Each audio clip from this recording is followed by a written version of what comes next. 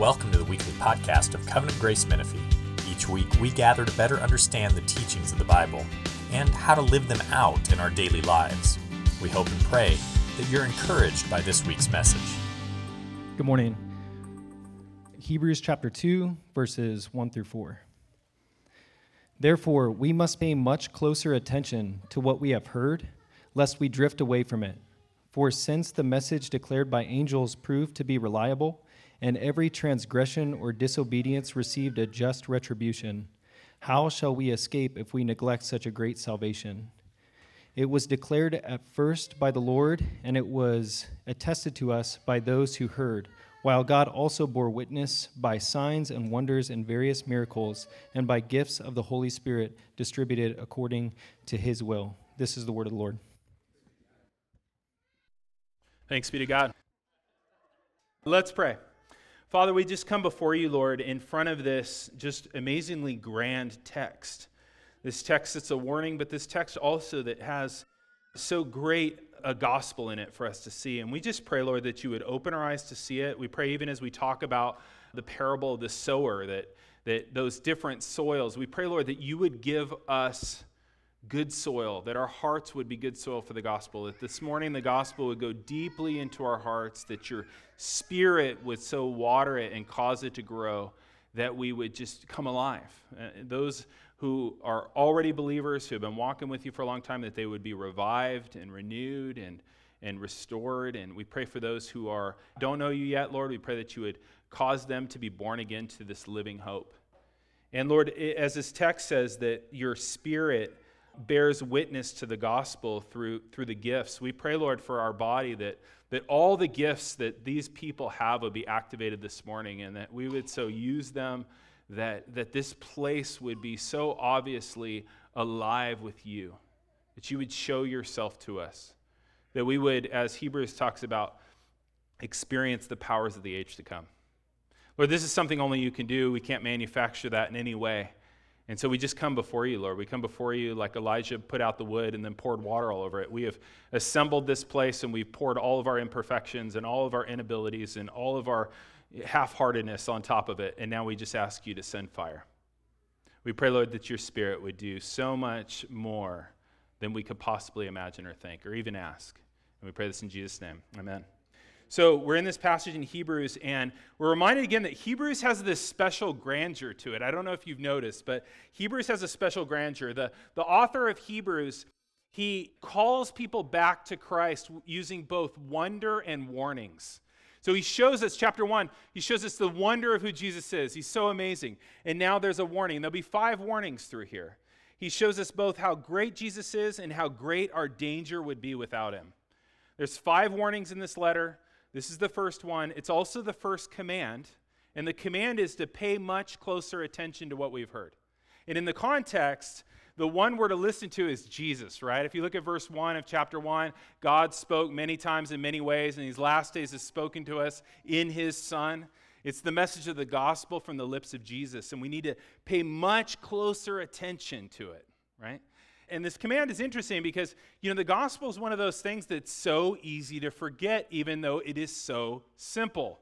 It's strange, right? I remember when our kids were small, we were at the dinner table, and we were asking, like, how can you be right with God? And they were like, do good things. And we're like, no, that won't work. And here's Jesus, and he's done all the good things. Trust in him. And then a couple minutes later, they're messing around with their food. And I said, how can, people be made right with God? And they said, do good things. And I'm like, no. So here's Jesus. He's done all the good things. Trust in him. And we went over this several times, and I remember turning to Tasha and saying, this is not a cognitive problem, because they could learn this in any other way. This is a spiritual problem, right? It's a spiritual problem. We tend to forget the gospel, and he says, we need to pay much closer attention to what we've heard.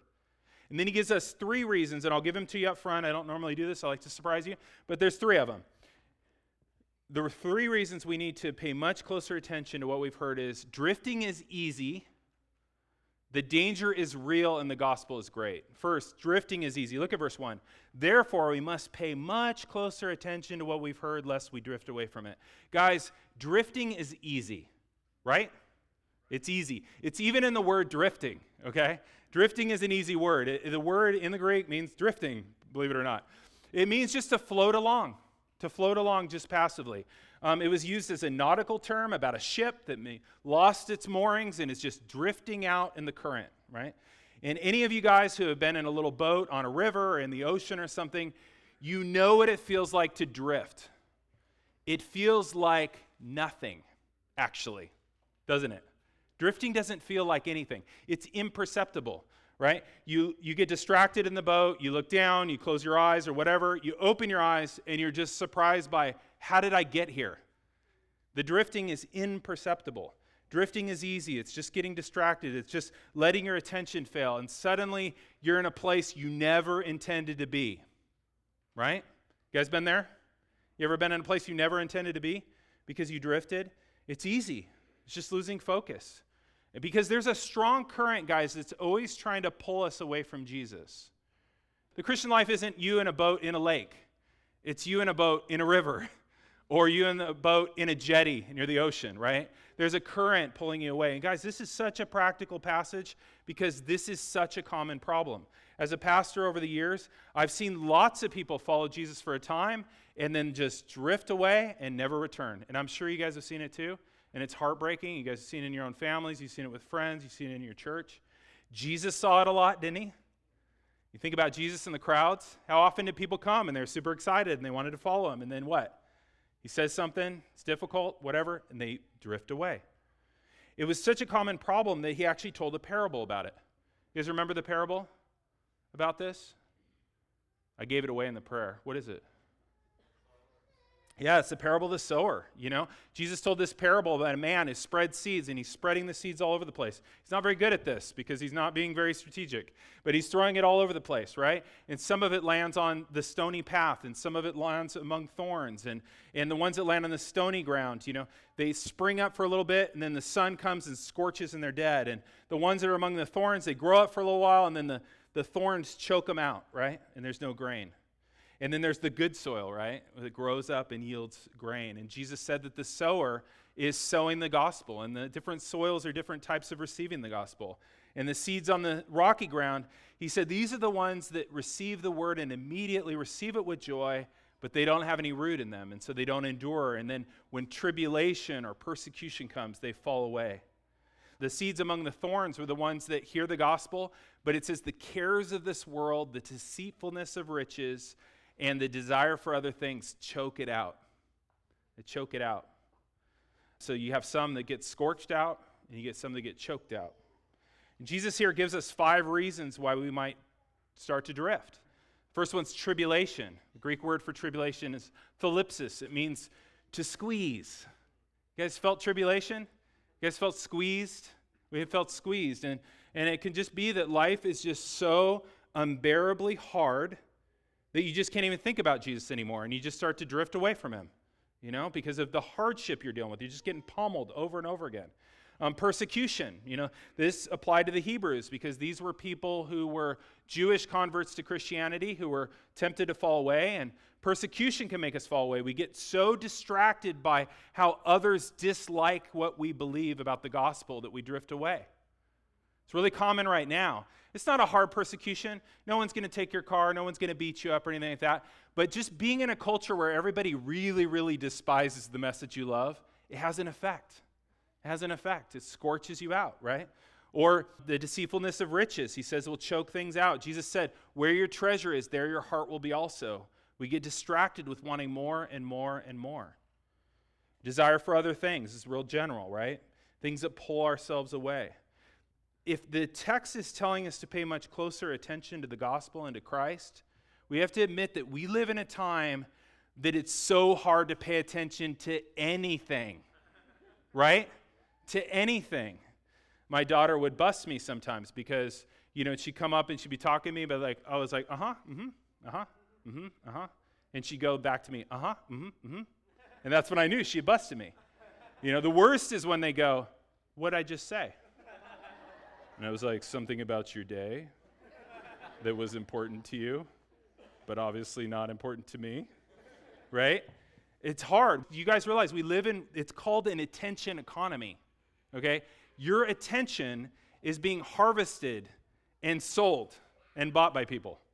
You've heard this term, attention economy, right? Social media and all the advertising, everything online, all this.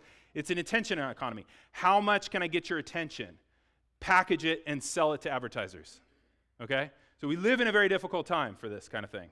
Are you prone to drift? Ask yourself that. Are you prone to drift? Are you prone to drift? How many of you guys are prone to drift?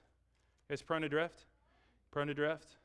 If you're like, I don't think I'm prone to drift, I would just say, as nicely as I can, I think you're being very dishonest about your own soul. I think you're not really dealing with your heart. Maybe you've not learned to deal with your heart. You're not dealing with your heart really.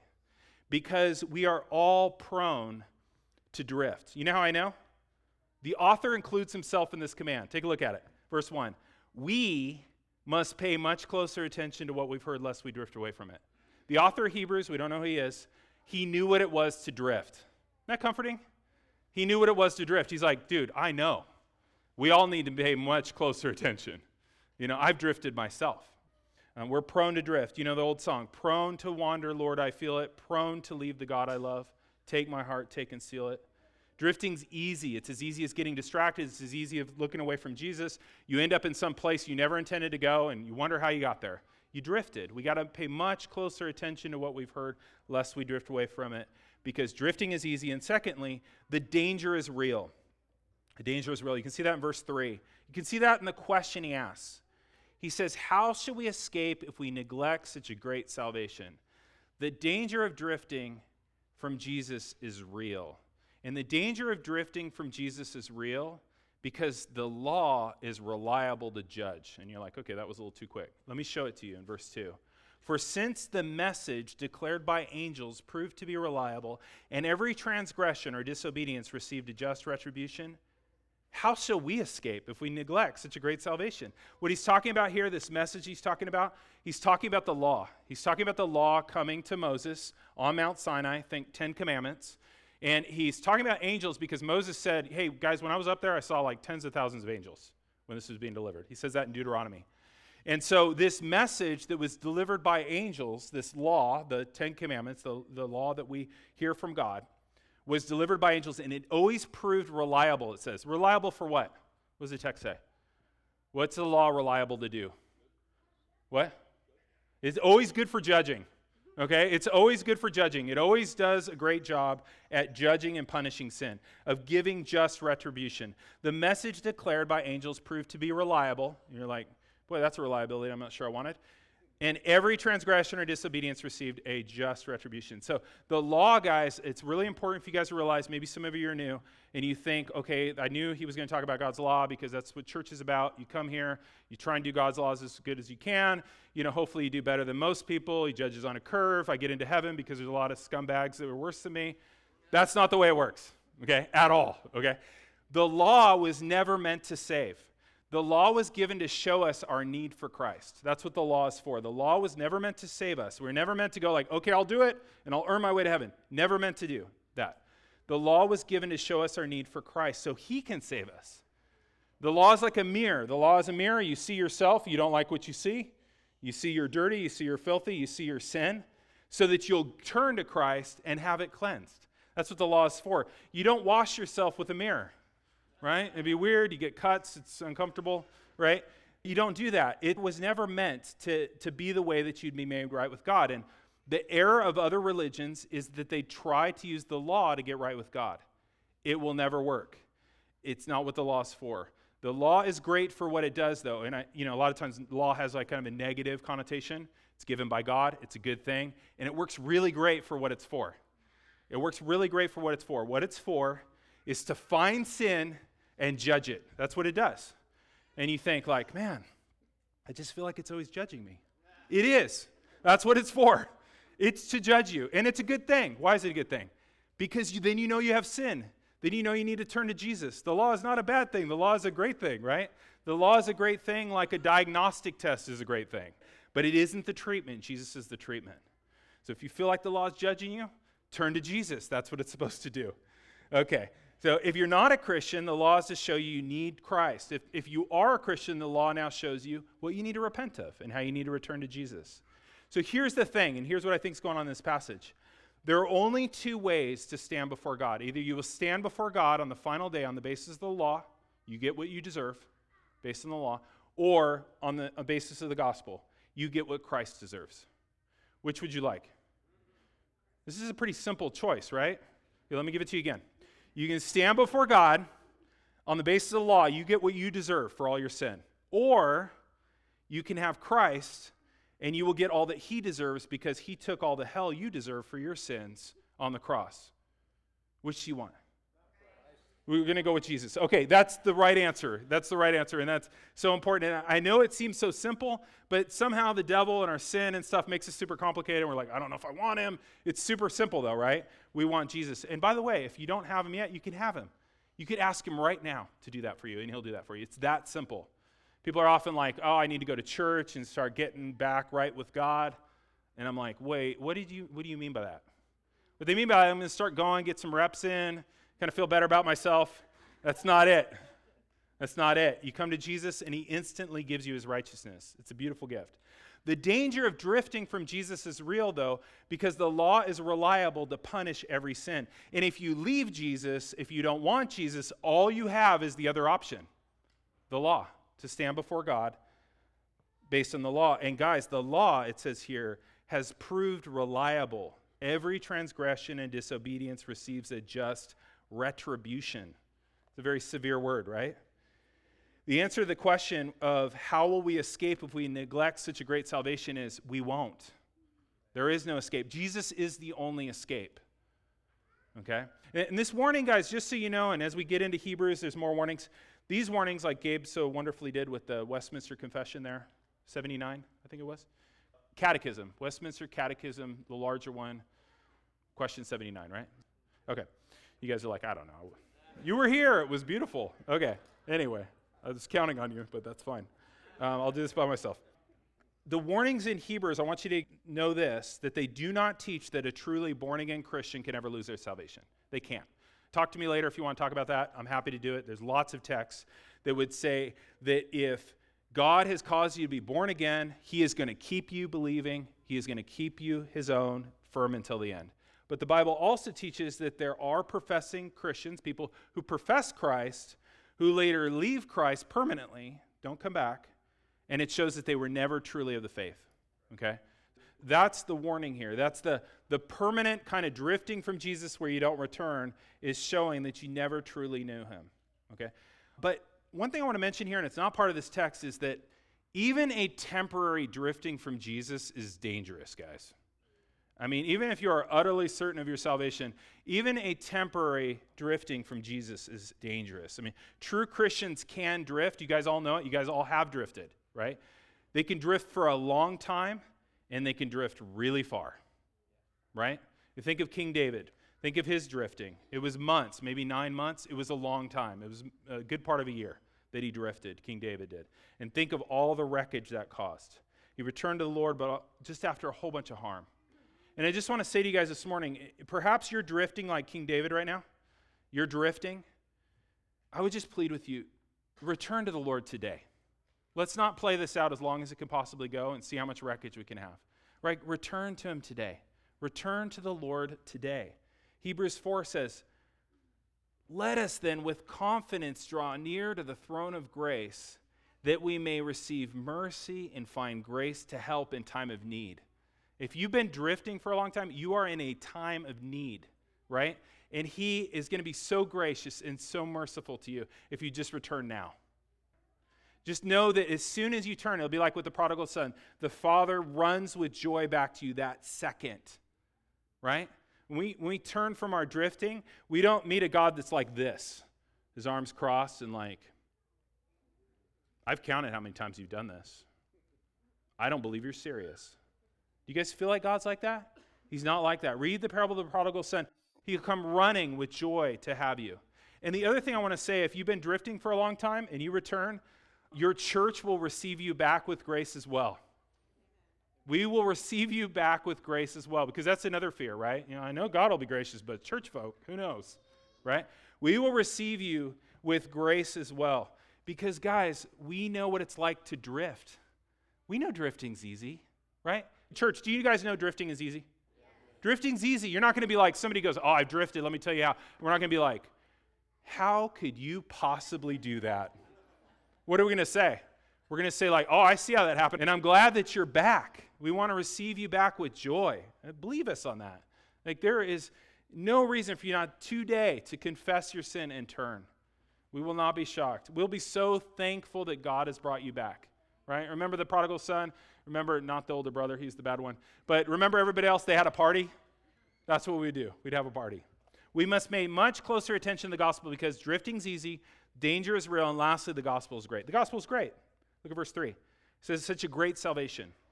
Gospel is so much greater than the law. He says the gospel is greater than the law because it had a greater delivery. Look at verse 3. It was declared at first by the Lord, and it was attested to us by those who heard, while God also bore witness by signs and wonders and various miracles and by gifts of the Holy Spirit, distributed according to his will. The law was delivered by angels, he says. The angels were involved in delivering the law. But the gospel is delivered by Jesus himself, with Jesus' own mouth, with his own body, with his own person, right? And don't get me wrong, like super cool to get messages from angels. Show of hands. No, I'm just kidding. So we'll all be like, okay, it's good, I think. Anyway, I would like to ask. We'll check later. But it would be great to get messages from angels. I mean, we get packages all the time. You guys do too, from Amazon and stuff. And they just unceremoniously throw it wherever. It used to be they'd ring your bell. They'd be like, sign for this. You'd feel like you're an important person or something like that. Now it's just like they'll throw it anywhere, right? You know, we get packages all the time, mostly for the cats, which is weird. I'm always like, oh, it's for the cats. But imagine you got an angel. He rang your bell and he gave you a message. You're going to listen to that, right? You're going to be like, I wonder what's in here. You're not going to be like, oh, throw it with the bills. You know, you're going to open that. You're going to want to know about that message. What if God himself brought us a message? What if he came down and brought us a message? And he did, guys, in Jesus. God became a man to bring us the most important message, this a message of forgiveness in Jesus Christ. He didn't send angels to announce it. He announced it himself. He came in the flesh himself. Look in verse 3. Look at the steps here. They're really cool. It says, the gospel, was declared at first by the Lord. Now, usually when the New Testament says the Lord, who's it talking about? Jesus, okay? Just so you know. When you see Lord in the New Testament, almost always it's referring to that person of the Trinity. It's referring to Jesus, not the Father. So that's Jesus. He came, he declared the good news of the gospel, right? And it was attested to us by those who heard. Who's that? Those who heard. The apostles, right? So there were witnesses. They attested to it. They wrote it in this book for us to read. They witnessed what they saw and wrote it down for us, saved it for us. This book's been preserved for us. You guys ever like blown away by that? The Gospels, you know, like these almost 2,000-year-old documents handwritten by people who saw or were close to people who saw, and we still have them. Isn't that amazing? This has been preserved. So he handed those down, and then look, verse 4. It says, well, God bore witness by signs and wonders and various miracles. Okay, when the word God is in the New Testament, almost always it's referring to the Father. So you've got God the Son coming, Jesus, right? He declares it. And then the Father wants to make sure that everyone knows, hey, this is my Son, you know? And what he's saying is legit. And so he bore witness with signs and wonders and miracles. As the Father, he wanted to make sure, especially in the resurrection, he wanted to show us, this is my Son. And the resurrection shows very clearly, this is the right person to listen to. And then verse 4, it says, and by gifts of the Spirit distributed according to his will. This is really cool because that's continuing today, right? God continues by his Spirit to give witness to the gospel through the church by the gifts that you all have. Isn't that cool? So when you guys show up to church, one thing you should be praying as you come is, as you're dealing with all your spiritual warfare, you should pray about that as well. But you should pray that God would use your gifts here, right? You come early, use your gifts. You stay late, use your gifts. We are here to use our gifts because the Spirit wants to make really clear to anyone that comes here that God's among us. And he does that through the gifts of the Spirit. And he's still doing that. So think about it. Think about what God did to get you the gospel. He came himself in Jesus, right? God the Son. God the Father attested with signs and wonders and miracles, right? And the apostles wrote it down and God preserved it so you could have it. And then you weren't just like, you know, kind of toss this on your doorstep like, hey, didn't he ring the bell? There's the gospel. What he did it in the context of a church. of actual human beings that care about you, that have the Holy Spirit, that have unique gifts to like manifest God's presence. Isn't that amazing? It's amazing. It's as good as if Jesus rang the doorbell and gave you the gospel himself. The gospel came with a greater delivery than the law. Also, the gospel is greater than the law because it provides actual deliverance. Remember we saw in verse 2 what the law does? Doesn't save. It is super reliable for what it does, which is it judges sin, right? But the gospel reliably saves sinners. I think we need to hear this. I think we need to hear the reliability of the gospel, because I think most people, not all of you, but some of you, because you tell me, deal with condemnation. You know, when you sin, you have a really hard time believing you're forgiven, even though you turn to the Lord and you confess your sin to the Lord. You don't feel forgiven. You kind of carry that around, like Gabe was talking about earlier today.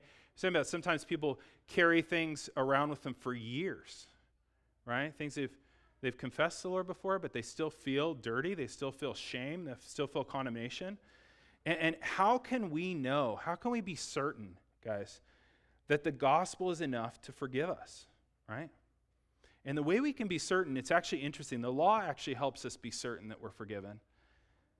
Because we know, because the law is reliable, that Jesus has taken the law's full sentence of death for you. On the cross, the law was reliable to do what it always does. Jesus took all your sin upon himself voluntarily. It was his choice. Took it all upon himself, hung on that cross, and then the law, guys, every transgression and disobedience received its just retribution fully. Isn't that amazing? It's so amazing. I mean, we can actually surprisingly trust that the gospel is enough because we know that the law does its full work. And the law did its worst to Jesus. Every single sin paid for. Isn't that good news?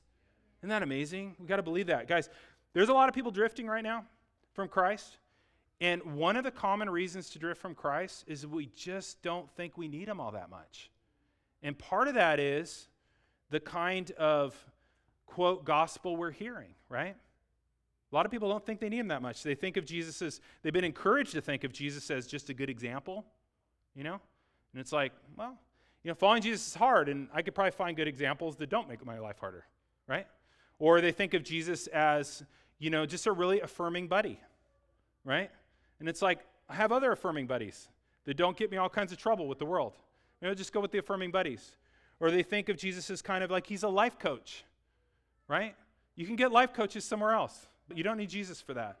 But he's really, guys, a savior, okay? And if the law isn't preached and sin isn't preached, people are going to naturally think that they just don't need Jesus that much after all.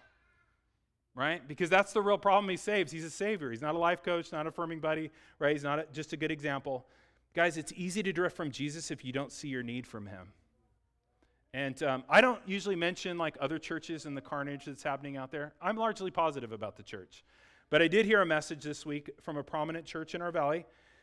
The lead pastor literally told his church, this is the lead pastor, this isn't like, you know, he was sick and they got some guy they found, okay? This is the lead pastor. This is what he said.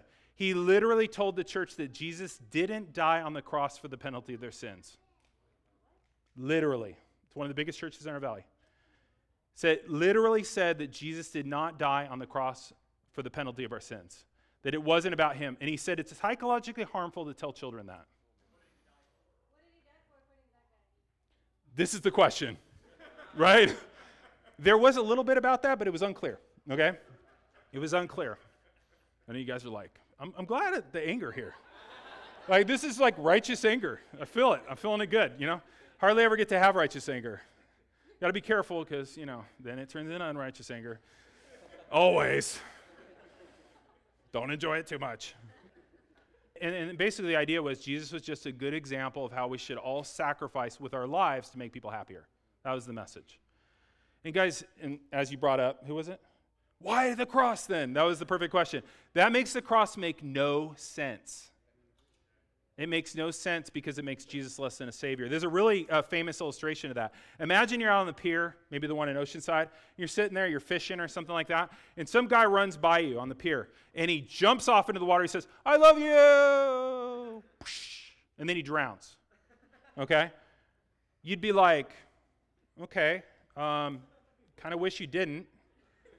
Whatever. That was unfortunate. That's what the cross looks like if it isn't our death for the penalty of our sins. It looks like, I don't know what that was. Okay? Now imagine you're drowning next to that same pier, and that same man jumps off the pier saying, I love you, rescues you from drowning, but then drowns in the process. That death makes sense, doesn't it? That's the death of a Savior. That's the love of a Savior. Guys, you will not think every day about the random guy that jumped off the pier saying he loved you. You won't think every day about that guy. You'll think about it for a while, and every once in a while you'll be like, that was a weird day, right? You will think every day about the one who gave his life for you. You'll think every day for him. The only people who permanently drift from Jesus are those who don't see their need for him. They just didn't think they needed him all that much anymore. It's easy to drift from Jesus if we don't see our need, which shows us how we keep from drifting. This is so cool. How do we keep from drifting? He says, verse 1, pay much closer attention to the gospel you've heard. That's what this whole book of Hebrews is about. It's structured that way, to put before your eyes over and over again how good Jesus is and how much he loves you in the gospel. And this command is not a bummer, okay? This command is not a bummer. Pay much closer attention to the gospel you've heard. This is not a command that's hard, guys. It's a command to listen. It's a command to hear, right? It's a command to focus your attention on how good Jesus is and how much he loves you. Guys, this is not a heavy commandment. This commandment is not a burden. It's light, it's easy. It's to hear Jesus, right? It's to hear Jesus and how much he loves you. This is a command that we should just enjoy doing. You guys all love listening to great music. It's not a chore. You're not like, I got to listen to my favorite band again. Guys, Jesus' voice is the most beautiful sound. Amen? This is a command to listen. Have you ever heard anything more satisfying than the gospel? Guys, remember the causes of drifting in the parable of the sower? There was tribulation. When we hear the sound of Jesus, we're made patient in tribulation. There was persecution. When we hear Jesus, we're made steadfast in persecution. There's the cares of the world. When we hear Jesus and the gospel, it gives us courage, right? There's a deceitfulness of riches. When we hear Jesus, the sound of Jesus and the gospel, it makes us content. There was the desire for other things. When we hear Jesus, he makes us so incredibly satisfied that we don't want whatever that other thing is. Could it be that easy? Could it be that simple to be faithful to Jesus? Could it be as light as listening? And it can. This is the first and greatest commandment in Hebrews, is to listen to the gospel. It's to hear it. So how do we deal with drifting? How do we deal with drifting? It turns out you don't deal with drifting by rowing harder. Okay? Like some of you guys have tried that. You just tried rowing harder, right? And you're tired. Anybody rowing harder and just getting tired? Your arms are amazing from all that rowing. I'm not going to lie. Like you're, got huge guns. It's amazing. But you're tired and you're not getting anywhere, right? You don't keep from drifting by rowing harder. Guys, there's another nautical term, nautical meaning ships and sea, in Hebrews. Do you guys remember what it is? Where does he mention somebody else that has to do with boats? Yeah, where's that? Hebrews 6, right? We have an anchor.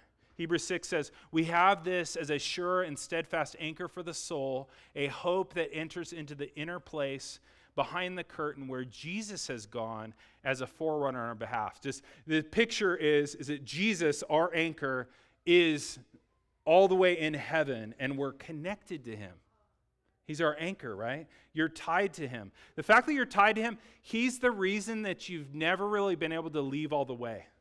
Like you may have tried to leave him a bunch of times, but you're like, this keeps on, super difficult. What's going on? You have this anchor, and he's the reason why you have to come back. He's better. He's better than anything you've been tempted to leave him for. You keep from drifting by hearing him in the gospel. And he's speaking, guys. Through the Spirit, he is speaking in his word all the time if we'll listen.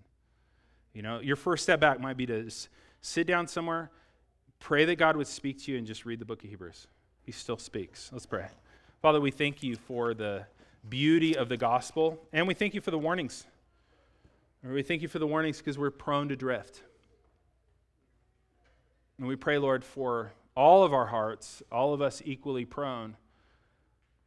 We just pray, Lord, that you would continue to draw us closer and closer and closer, that our drifting would be less and less, and our returns would be faster and faster. And Lord, we pray that you would just compel us by your great love for us. That you love us so much, that you're so willing to, at this moment, welcome us back. Even as we take the Lord's Supper, and it's a time of even examination, we know, Lord, that we could turn right now. And I just pray for any who might be prone to just take it a little bit longer, maybe try to work out some things on their own. I just pray, Lord, no, today, to turn from sin, to take the bread and the cup, to be strengthened and fed, to have that be their welcome home. That even as you killed the fattened calf for the prodigal, we're reminded in the bread and the cup that the invitation home is there. And you're ready. You've always been ready. Lord, make us ready to return, we pray in Jesus' name. Amen. Thank you for listening to this week's podcast. If you'd like to know more about our church, you can email us at info@covgracemenifee.org. May the Lord bless your week and guide your steps.